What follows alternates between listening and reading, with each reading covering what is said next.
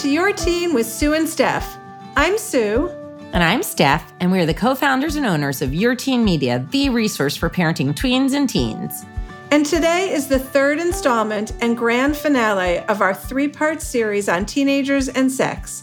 We started with, quote-unquote, the talk, then moved on to teen dating and relationships, and for this last episode, Justine Eng-Fonte is back to help us tackle a bear of a topic, pornography.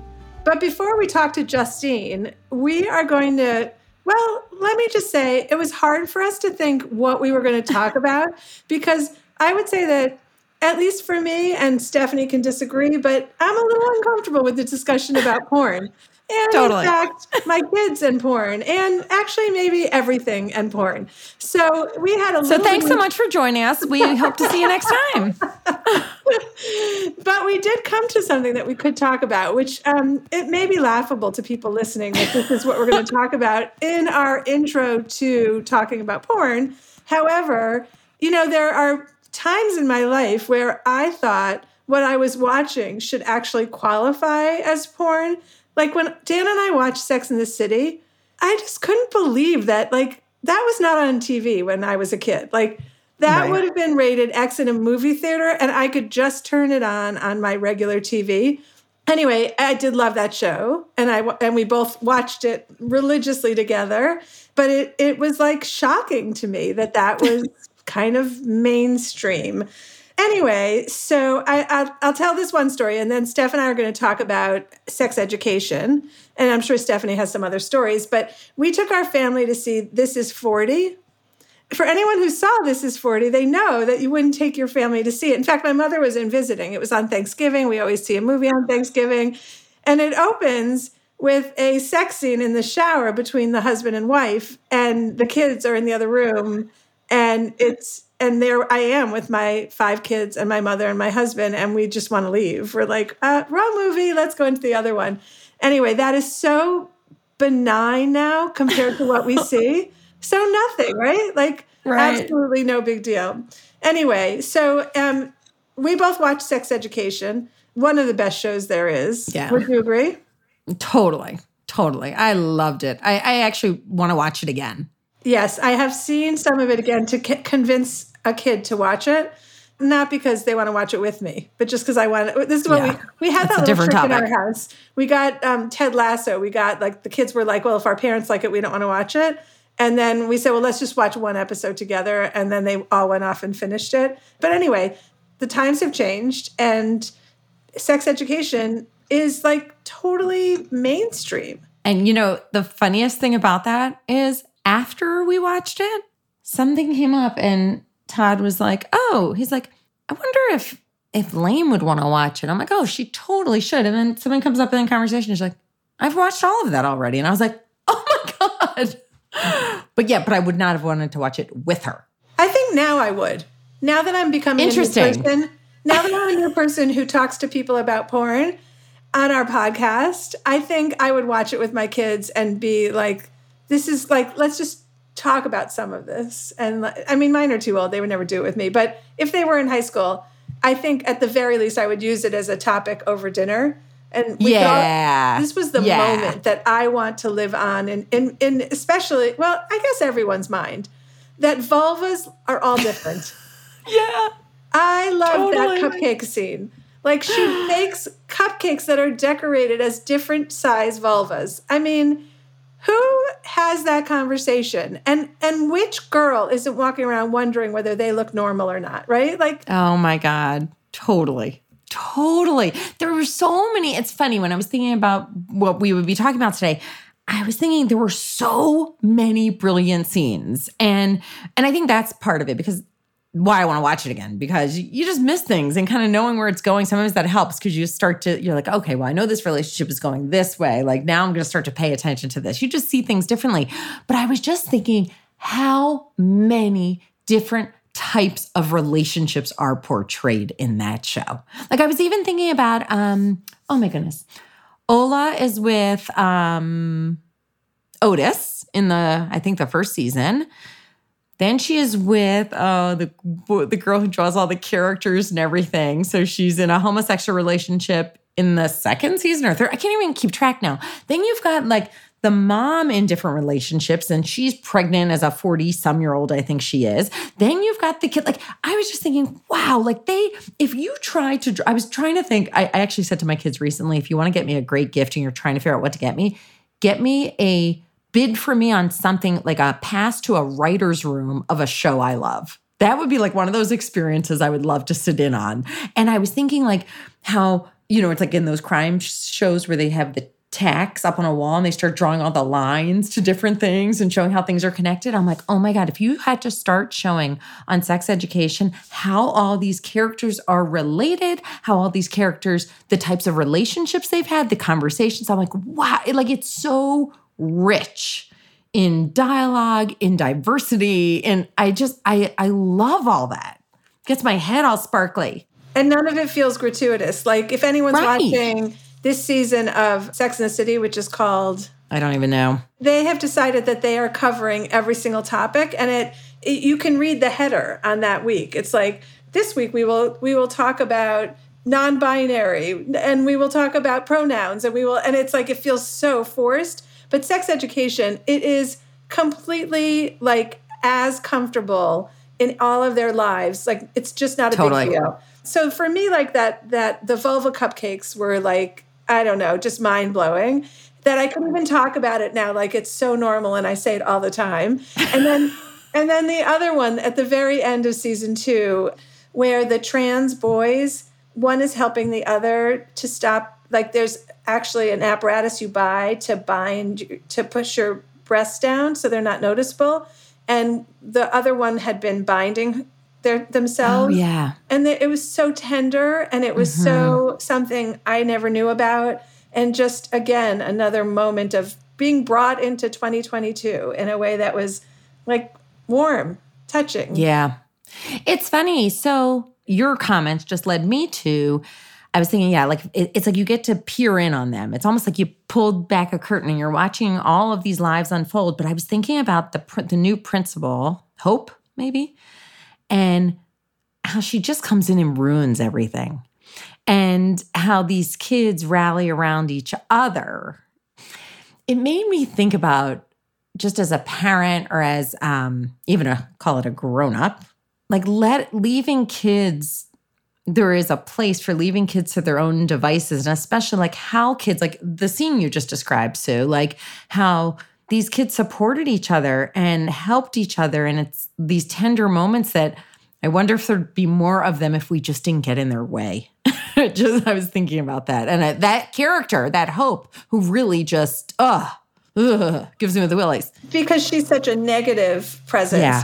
I mean, there are adults when their positive presence is felt, changes that child's whole future. So I think like a good administrator knows when to get out of the way, like that the kids are going to I'm saying manage it. she was so abhorrent. She was terrible. Okay, so we're not going to get into details about our own personal lives on this topic, but I do want to say that one of the things I felt very much about Sex Education as a series is that teenagers and people are just all desperate to find out that they're normal. And when it comes to sex education, we don't do a great job of it. So what kid ever knows that the way they are developing is not like anyone near them, but totally normal? Which then leads me to the next comment, which is why porn is so dangerous.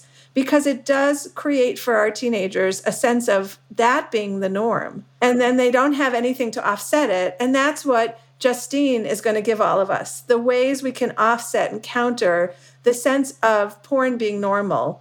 Like, that's aspirational for us and we're never going to get there, as opposed to it being media and entertainment. And so Justine just takes us all down a path that's going to make all of us better at what we're doing in life. So up next is our conversation with Justine Eng-Fante. We can't wait for you to join us.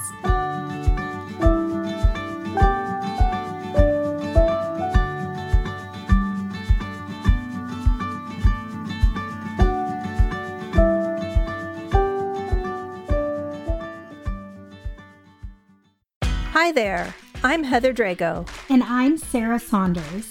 We host the podcast, That's a Hard No, about saying no and setting boundaries. So you can become that true and empowered you that this world needs. Saying no isn't just okay. It's the key to living an authentic, fulfilling life. I'm a licensed professional clinical counselor, so while this podcast is in no way a replacement for one-on-one therapy, I suppose I know what I'm talking about. I'd say so. We talk about learning to say no and set healthy boundaries and how it impacts mental health, physical health, relationships, parenthood, and more. Subscribe wherever you get your podcasts and visit our website, hardnopodcast.com. We're here to help you find your no and say it unapologetically. That's a hard no.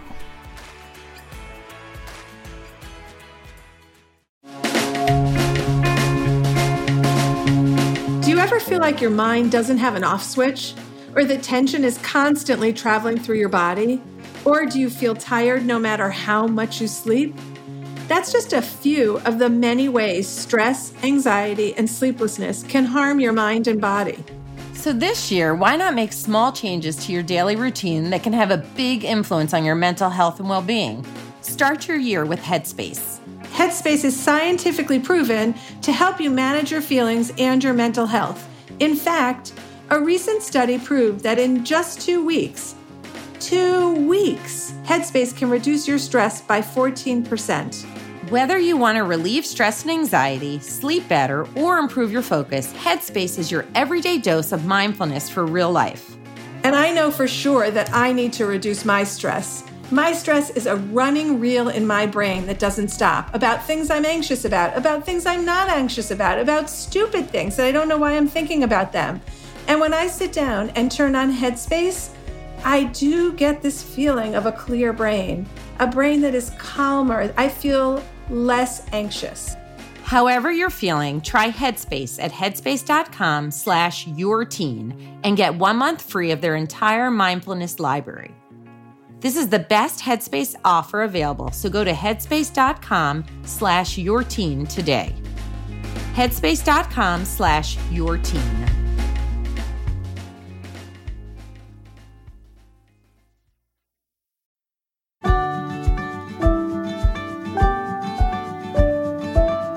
Justine Ang-Fante is a sexuality educator, producer, and a daughter of Filipinx immigrants. As a nationally recognized speaker, Justine consults to both public and private institutions across the United States on intersectional health education topics and is a speaker to thousands of students in school communities. Justine, thank you so much for being here with us today. Justine, the last time we talked, you walked us through sex ed and you made us feel better equipped to have conversations. I might even say that we feel good about having these conversations that once felt daunting and impossible. You provided Sex Ed 101. Then we spoke with psychologist Tori Cordiano about our role in teen dating. Let's call that Sex Ed 201.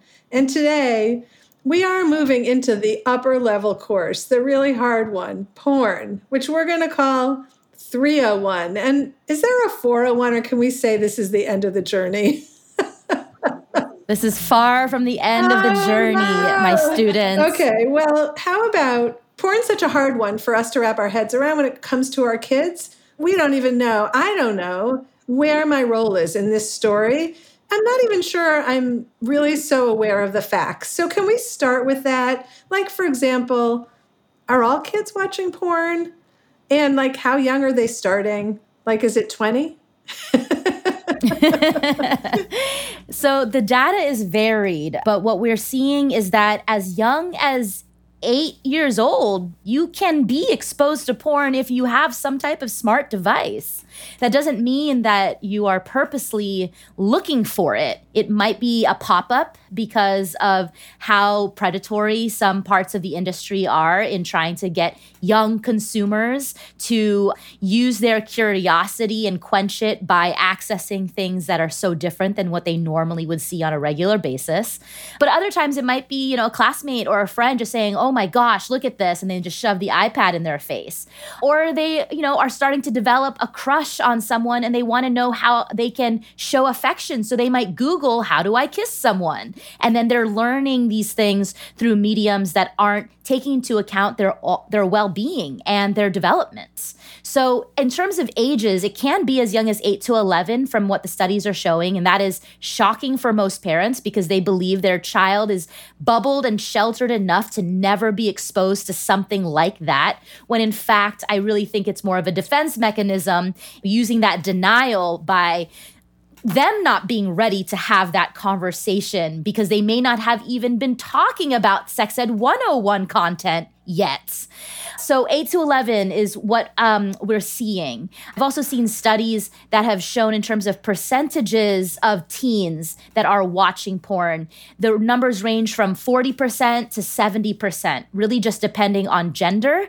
The idea that so many boys are exposed to it and this isn't something girls are dealing with is totally a myth. We do have young women that are watching porn and on purpose. The reason we don't want to believe that, or that the number might be lower than what we have for data on boys, is because there isn't an emphasis or even a regard of female pleasure. So the stigma is a lot higher for female viewers to not be able to admit or not even try because they don't even realize that pleasure is something they are worthy or deserving to be able to experience. Nonetheless, yes, kids are watching porn. No, it is not every single person. And in terms of access, I mean, it's really about smart devices and, who has access to those. But it is no longer popular to be looking through like Playboy magazines per se. It is really on the same screens that they're,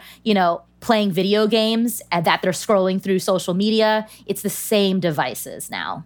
So my quick calculation based on your 40 to 70% is that of my and Sue collective of 8 kids, 3 to 5 of them have been watching porn way before we even thought of it. So let's go with those numbers that you gave us.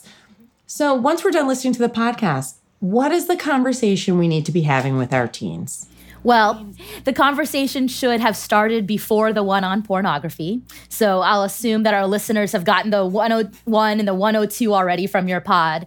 And if that's the case, this is already going to be an easier conversation because then you can reference the 101 and the 102 about, hey, remember how we've been talking about pleasure and safety and fulfillment being at the forefront of your experiences? They would respond yes, because they're such an obedient, attentive teen. And then you would say, I want you to be able to use that same lens and use it in a critical way if you are exposed to sexually explicit media. Because what you might be seeing in sexually explicit media, like pornography, which involves naked people that are interacting with other naked people, doing things that adults may do to show affection or to connect, may not actually be showing you things that are safe, that are going to be pleasurable for you, or that are going to make you feel good about your body and your identities. And I don't want you to assume that what you're seeing is doing those things. And so that's how we teach them the literacy component of pornography. And in schools that are teaching this stuff, it's really called porn literacy. And that's how I kind of title this work.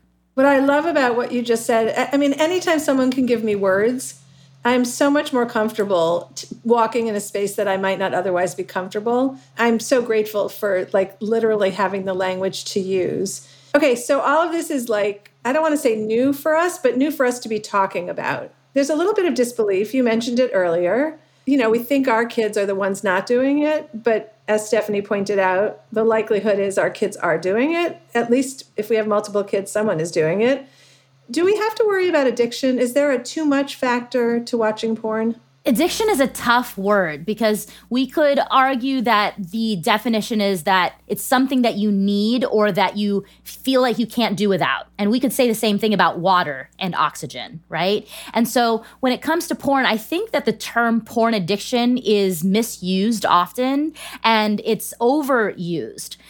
What I like to say is we never want of any age to be dependent on any one thing to cope with whatever it is that's creating imbalance for us. Whether that's like mindfulness practices or getting enough sleep or exercise, we also don't want that to be the only way we cope. So if we're reaching out to porn in order to experience pleasure physically, there better be other ways that you also know how you can bring your body pleasure, right? And we don't want them to be dependent on any one thing. And the thing is, porn is so extreme when it comes to the mainstream part of the industry and so different than what young people are used to seeing around bodies that it's so attractive to them. So when something is so extreme and attractive to them, they start to use it as the one way that they can derive sexual pleasure. And one, they're not even supposed to be accessing it because they're not 18 years old yet, but we know they are. So when they're accessing something that isn't even supposed to be something they are supposed to be watching, then that extra tabooed layer makes it so that it's really interesting, it's really attractive, and then it can be something they become dependent on. So in the same messaging you would about certain types of foods in your home, snacks, and then coping mechanisms around all things mental health, you want to send the message to your kid that I never want you to become dependent on any one thing in order for you to thrive. Because what if that one thing isn't there? How are you going to be fulfilled? How are you going to feel safe? And how are you going to be able to experience pleasure? If you're in an internship, you're at a camp for 3 months, you're not going to have access to the smart device. Then what?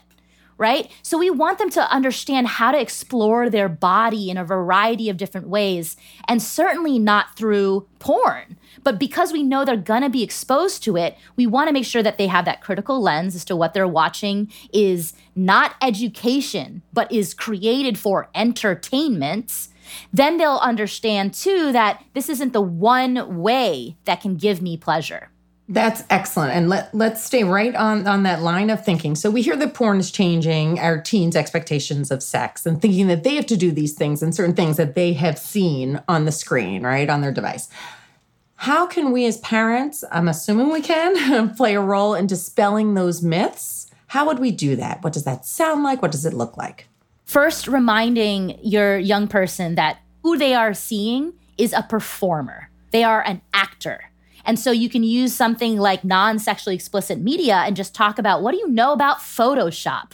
What do you know about the front cover of magazines? What do you know about commercials, auditions, right? All of those things means it's going through a certain process to either filter out a certain human being whose body type or features don't match or align with usually a standard of beauty. So that's like already one layer, that the people that are even making it to these, to a role or the front cover or of an ad or something are people who have been curated to be there. On top of that, oftentimes they are photoshopped, or they have a glam squad, or they have a nutritionist or a personal trainer. They have resources that will alter what their body looks like, right? But we keep forgetting that because we figure, well, this is probably what they really look like. It could be, but then it's that person's job to look like that because they are a fashion model, or they are a, fitness influencer, right? Or they are an athlete, right? So they have all of these other things that are creating a body that is not common. So just saying that same message is one that matches well with porn performers. Yes, there is amateur porn where there are, quote, real people just putting themselves up there for people to access. In terms of mainstream pornography that involve porn performers, it's the same thing. Photoshop, glam squad, plastic surgery, nutritionists, personal trainers, whatever, and still having to go through an audition process to see if they can even perform and act in the way that the producers and directors want. So talking to them about that literacy component of these are not people who always represent real life. That's really the first main thing. Even using the phrase porn performers changes my perspective on the story so much. That I think is like, even that little pivot is such a game changer for how we have the conversation. The things we've read and heard about are like the dangers of teens watching porn One story in particular is, I think it's mostly male, but maybe you'll correct this. Their enjoyment and arousal is so much greater when they're watching porn that they're having difficulty in real life relationships. Is that happening? We are seeing that from some clinical psychologists who work with adolescents, in that the extreme nature of a lot of mainstream porn scenes is one that is deriving a rewiring in their brain as to how dopamine is hitting them in a way that real people aren't able to conjure now. And so that's what I mean about that dependence, right? If you think about it like a drug, it's going to, be a quick fix to having like nothing to all this pleasure, but in a way that doesn't take into account all these layers of intimacy and connection and being in relation with another human being / a relationship. And so when you have that quick on-demand pleasure, it makes it so attractive to only seek out pleasure and sexual pleasure through porn. And so then you have these young people that become accustomed to only getting off, literally, in this medium, so that when they are actually communicating or in a relationship with an actual human being, they're not as turned on by the ways that dopamine hit them through orgasm, which was even amplifying it from what they were seeing on porn and on a screen.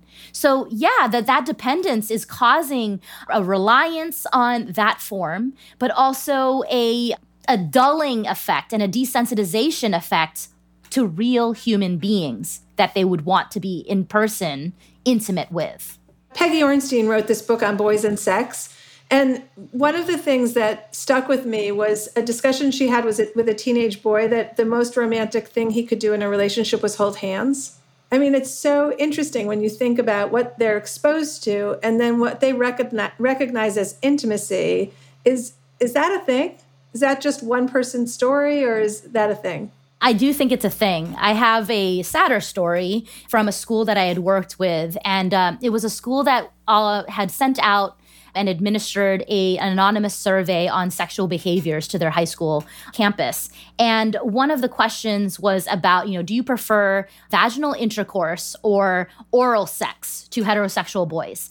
And the statistics were showing that they preferred oral sex over vaginal intercourse. And when there was follow-up as to why, the most popular reason why they prefer oral sex over vaginal intercourse is because, quote, I don't have to look her in the eye.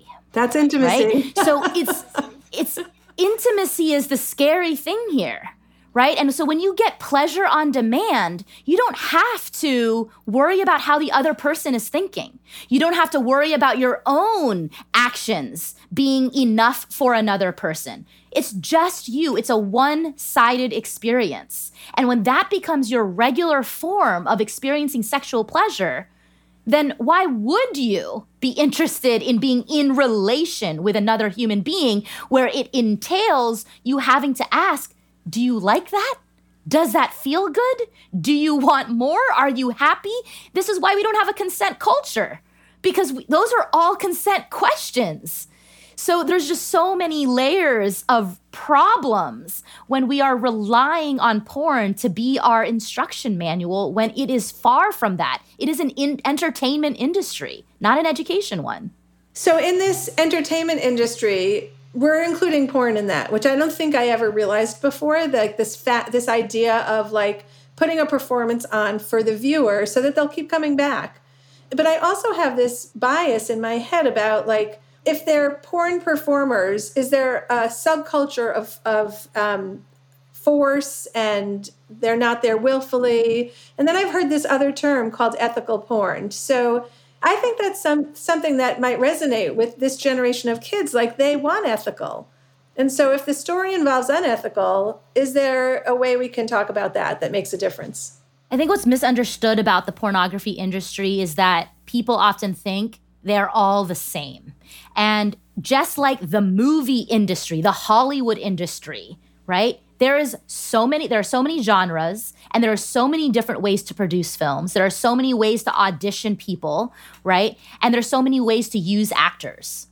That is the same in the pornography industry. So there can be a huge range of things as far egregious as sex trafficking involved in pornography, all the way to person who has always wanted to become a porn performer because they know how empowering it is for themselves and the celebration and sex positivity that comes from being able to celebrate sexuality in such a beautiful, fantastical way. That is a very wide range. And especially in a lot of, political spaces, pornography gets reduced to only one negative thing, as if everyone is forced to be doing that. Right? The stigma of it means that these people were settling for this as their job. All of those things can be true, but that is not the case for, how we describe the whole industry. Yes, there is ethical porn. Yes, there is feminist porn. But there is also really harmful porn, and there is very criminal porn that is out there. The porn that I talk about in my classes with young people is mainstream pornography. And I don't mean mainstream in the terms of like, here's what's common to do in sex. I'm talking about mainstream being easily accessible, free porn. The simple Google search or whatever is available on like a platform like Pornhub, where you don't have to have a premium package, pay for a subscription or anything. It's the free stuff. And so when you have that free layer there, then it means that you're going to get things that are not taking into account the actual well-being of the porn performer, right? Otherwise, if I'm watching things for free, how is this person, getting a 401k? Are they getting health insurance and benefits? Are they getting at least minimum wage? We don't know that when it comes to mainstream porn. But when it comes to ethical porn, where the only way you can watch it is by paying for the service, we know that that payment is going towards someone or some benefit. And so payment is one, right? But it's also, do they have intimacy coordinators on set? If they're doing a scene that might trigger a past trauma they've experienced, that's going to be a really difficult thing for this employee of this porn company to have to do. Right? Are we making sure that everyone is tested? People are negative. People are getting tested afterwards to prevent either unplanned pregnancy or to protect themselves from STIs. All of that has to do with the well-being of the people behind the screen. Those aren't things that are often talked about. And so ethical porn is really looking a lot at equity around, gender, around pleasure for all. It's looking at how race is not something that's meant to be a genre or to be further marginalized like mainstream porn often will do. For example, making Black porn performers be in scenes where they're the aggressor, or they're a criminal, or they're a thug, or they're a gang member. That just amplifies the systemic racism we already experience in the real world. And now we're amplifying that with high dopamine hits through orgasm. That reinforcement is highly problematic, right? And when we're talking about payment, right? Are they getting paid the same amount as white porn performers? Well, we know in interracial couples, it usually means a white female porn performer and then a Black male porn performer. And that white woman is getting paid more than that Black man. So we have so much, unethical things that are happening, just like we do in the world outside of porn. But when it comes to porn, it's actually rewiring our brain to see images or to perpetuate these marginalizations of employment in ways that young people are definitely overlooking and need to be thinking about as they are consuming any product. I'm a little confused in that part. They're not 18, so we shouldn't be encouraging them. Like, we shouldn't be facilitating them doing this. On the other hand, they are doing it. So we talk to them about safe ways to do it. But once we throw in paying for it, is that like an allowance payment? So it's never my prescription to tell parents, hey, for Christmas this year, you should just purchase a subscription of ethical porn for your child. That is not the way to do it. It's when you're talking to them about it or they're defending themselves, their usage of it, saying like, it's fine. Yes, it's bringing me safety, fulfillment, and pleasure, okay? And you're like, but do you know that what you are exposing yourself to is, a reinforcement of a lot of systemic oppressions that are present in the workplace and for specifically people of color, right? That's another point for you to make in terms of being porn literate, because this is something they're not thinking about, right? This is something we want them to start thinking about. We want them to start thinking about their consumerism in a much more conscious way and not just getting things because they're free, because this is the culture that is used to that, right? Or they don't see where their money goes. So we're talking to them about how I'm not convinced that porn, mainstream porn, is giving you ideas on how to live in a safe, fulfilling, and pleasurable life. If you think you actually are doing that, then I wonder how you are dismantling the systemic oppressions that are present in mainstream porn by accessing the stuff for free. And also, based on your identities, are you seeing your own identities represented in a way that is really in service of your well-being? Or if you are watching porn of people of a different identity, what is it teaching you about people of those identities now, right? Are they a fetish to you? Or are they a person of color that just happens to be a person of color? Or now are you developing an attractiveness to them because they are of a certain person of color, right? These are the questions we want them to start thinking of, and they're not thinking of it because we don't want them to believe what they're seeing in porn is education on race and on queer identities, right? And the ways that they are being portrayed now are really harmful for the most marginalized of people. Those conversations are great conversations to have with them. What about that first time you, quote, catch them watching porn? What's that conversation? It goes back to the same safety, fulfillment, pleasure. Hey, I saw on the search history that you were on Pornhub the other day. I want to make sure, as your parent, that you have safety, fulfillment, and pleasure in your intimate lives. My concern when I saw that Pornhub was in your search history is that you're being exposed to something that is not safe, fulfilling, or pleasurable for you. So can you talk me through what feelings you had when you were on that site? Was it because you were curious about your own body changing now that it's going through puberty? Are you curious about how to show affection to someone you have a crush on? Are you just wondering what it's like? And now that you've figured out what it's like, I want to know how you feel about it. Nowhere in there are we shaming them, right? Because we know that it's common for them to be curious about these things, but we're centering it on those three things: safety, fulfillment, pleasure, from Sex Ed 101.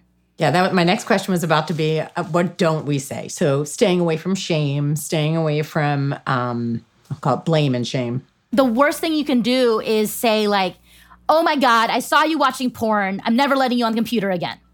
Or I'm taking away all your smart devices, right? Or that's disgusting, right? All of those things are not going to be helpful for them. What we want them to do, is to be critical and to also be in tune with their own emotions, because maybe they accidentally went there. Maybe there was a pop-up, right?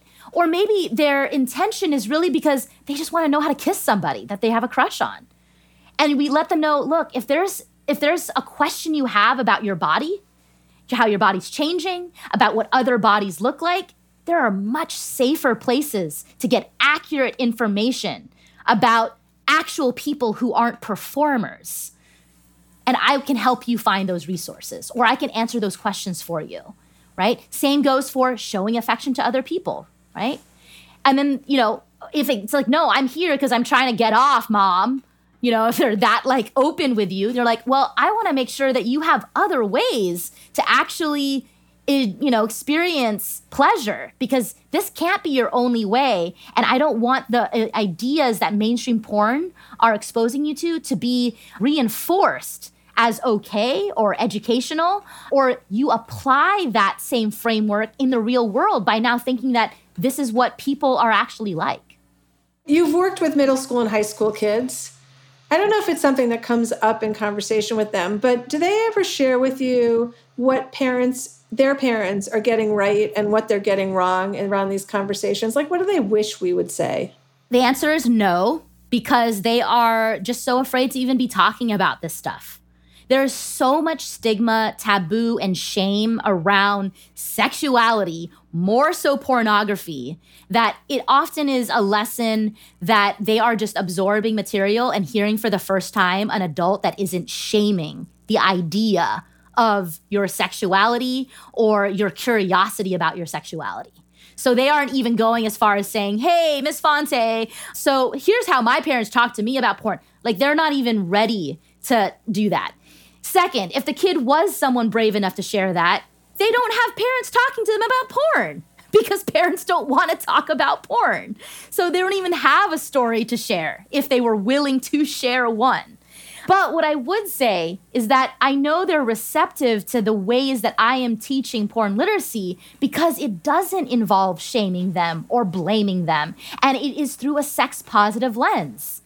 Students, my goal for you as your health teacher is that you experience safety, fulfillment, and pleasure in your love lives. My concern when you are exposed to pornography is that it is not in service of those three things. Let me show you examples of how. I teach that lesson, we go through with it, right? And we let them know that it's totally common for you to want to know how your body works or what it might look like or what other bodies look like when they don't have clothes on. I want you to know that there are more accurate places to get that information. And Justine, if parents are looking for more information, where can they go? They can go to Sex Positive Families. It's my favorite resource for families and parents. The website has a plethora of information, a lot of book lists for them to access, things for them to read, for their child to read or to watch or to listen to. My second favorite resource is amaze.org, which is a video resource for parents and kids alike to understand all aspects of sexuality and give them the information that they need. So I would say that those are the two go-tos. They're highly accessible and just really comprehensive in how it talks about pornography, sexuality, and doing so in a sex-positive way. That's excellent. Thank you. All right, so a slight twist on our last question. When you have these conversations with teenagers, what surprises you the most? You know, I've been in the profession for so long that nothing surprises me now, but I'm in trying to think about people who are not in this profession, a lot of things in that they are watching porn.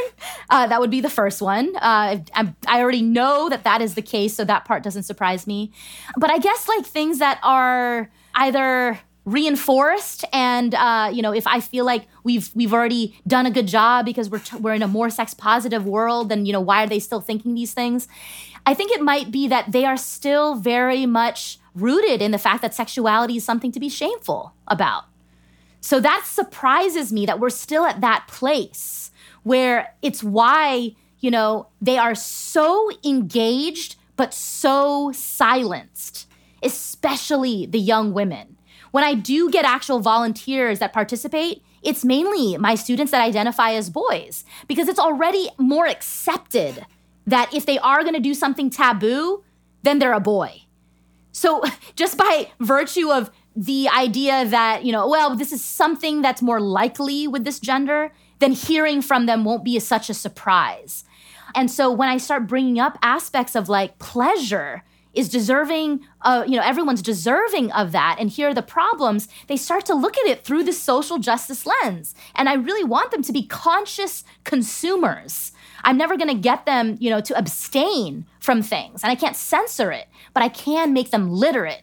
And, that's what helps about having a master's in education, the ability to teach this stuff in a way that is palatable, accessible, and at the age level that makes sense for them cognitively and in terms of the relevant world that they live in. So what surprises me most is that we're still in, an era where young people are still very shamed for even wanting to know more about how their bodies work and how other people's bodies work. That it's inhibiting them from being able to even talk about it. So your story is no different than ours as parents. We can't censor it. We don't have the power to do that, but we can make them literate. So you have just given us a big gift today again. And if you haven't watched the first episode with Justine, you should go back and watch it.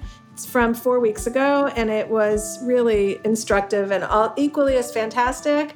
Justine Fonte, thank you so much for being here with us. Thanks for having me again.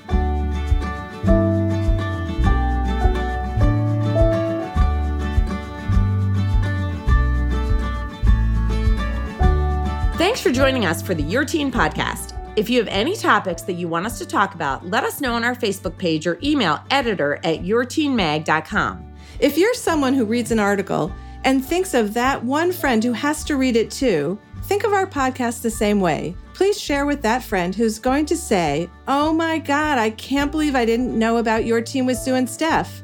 And do us a favor and review and rate the show on the podcast platform of your choice. You can find more from us at yourteenmag.com, at evergreenpodcast.com, or anywhere you listen to podcasts.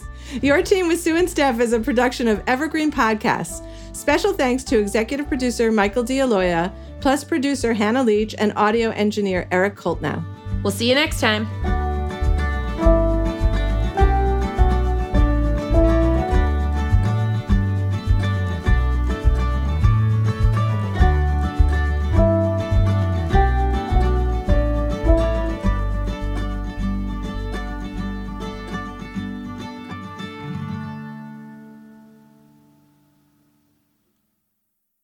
Hey there! I'm Hannah. And I'm Audrey.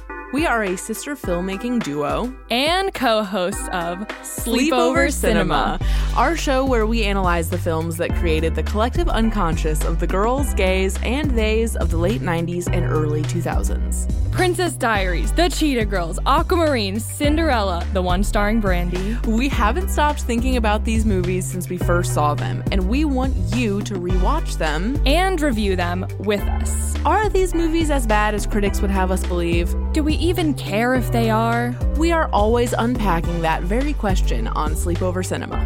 Check out Sleepover Cinema wherever you get your podcasts or at evergreenpodcasts.com. See you soon!